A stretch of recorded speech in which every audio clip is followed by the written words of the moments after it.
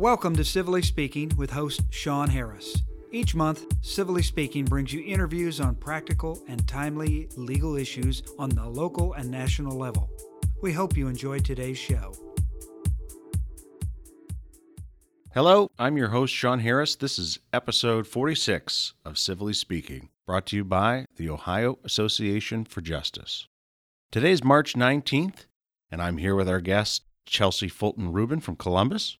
Chelsea, thanks very much for joining us here on Civilly Speaking. Thanks for having me, Sean. Our topic today is the interaction between the workers' compensation system in Ohio and politics. How did workers' comp get started in the first place?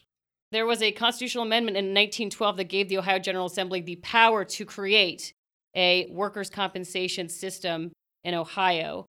Basically, it was and is a no-fault system, which is contrasted with torts. So those cannot be used as a defense by the employer. Basically, if it happens at work, you can be compensated. You have the right to participate in the system. It was a mutual compromise between employees and employers. They thought that it would be a more efficient system if they take out fault, and they thought it could solve the problems of the Industrial Revolution. Obviously, there was going to be a lot of catastrophic injuries happening because of that. It's funny, it's probably a symptom of the times, right? Because it's hard to imagine a, quote, no-fault system being created today outside the confines of burgeoning industry and wanting to have jobs and create products and all those things that were happening at the turn of the century. Right. And actually, it was a humanitarian system. The goal was for social protection. And as you say, employers wanted to opt into the system because employees couldn't get damages. So they were giving up some benefits and employers were giving up benefits as well. And so in exchange, we have this system that they thought, again, injured workers could get compensated faster and get treatment faster. And so it was supposed to be a system that benefited all sides.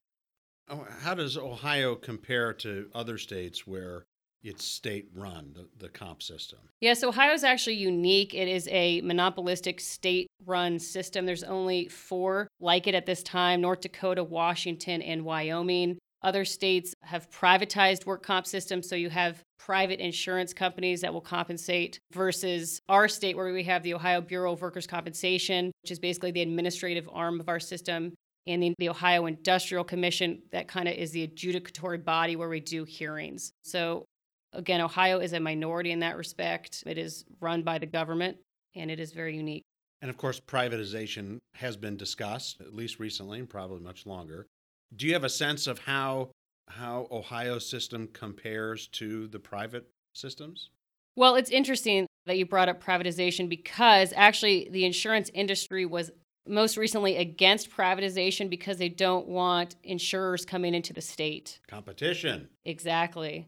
But I am not quite sure how other states are run just because each state is so different, and especially Ohio because we have the Bureau and it's a monopolistic system. But obviously we're not dealing with private insurers.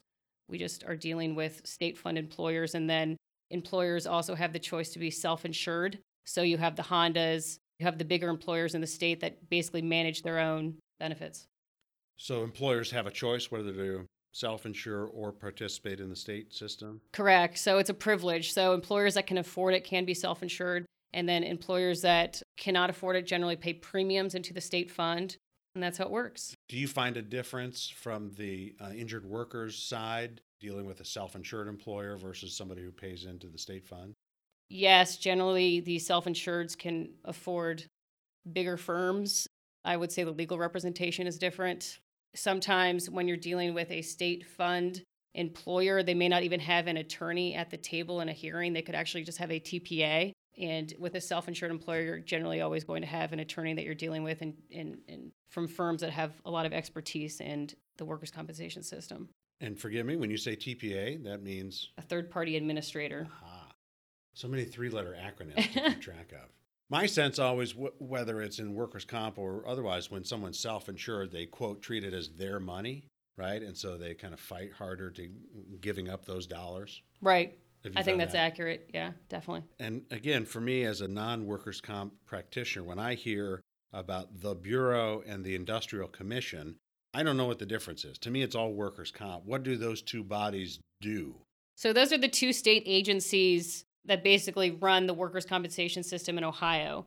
So you have the Ohio Bureau of Workers' Compensation, and they deal with all the administrative parts. They're running the fund. The administrator is the head of that. The administrator is appointed by the governor. And the Industrial Commission is where practitioners do hearings. They are the adjudicatory body. So it's kind of the yin and yang of the work comp system, if you will, in Ohio. And it's all the executive branch. There are obviously two state agencies. But they're both in the executive category. Correct. I would imagine the law in this regard stays the same and never changes, and you never have to be aware of any changes in workers' comp law. Yes, that actually is not correct. Oh. So since 1912, when the Constitution gave the General Assembly the authority to make the workers' compensation statutory scheme, basically they created what's called the Workers' Compensation Act. Since that time, the General Assembly can and does change the statute as it likes. So work comp practitioners obviously need to be in the know of those changes. The Bureau can change the law. Right now, we have the budget bill for the Ohio Bureau of Workers' Compensation coming up. Right now, it's in the House Insurance Committee. And so if the Bureau wants to make any changes to the law, it can, and it goes through the legislative process. But as a practitioner, you need to be aware of any changes that occur.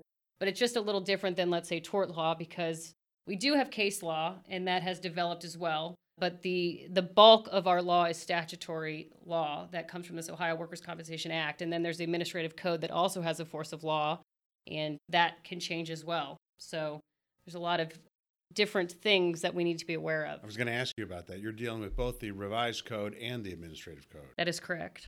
So I guess what I wanted to point out is that workers' compensation involves all three branches of government. You have the governor who appoints the administrator of the Bureau. You have the governor who appoints the three commissioners of the Industrial Commission. They have 6-year terms. You have the General Assembly who can change the law in the Workers' Compensation Act. And then you have the courts, which obviously can change the law too. So it's kind of an interaction between all three branches. It's interesting too because the General Assembly could change the law after a Supreme Court comes out with a decision it doesn't like, which may be happening right now in terms of voluntary abandonment as well.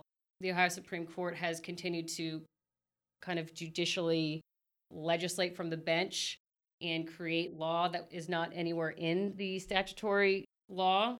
And right now in the BWC budget bill, that may be changed. You use the term voluntary abandonment. What do you mean by that? The voluntary abandonment doctrine has been an ever-evolving judicial construct that basically allows employers to not pay injured workers compensation. If I go into the voluntary abandonment doctrine, that may be a topic all on its own.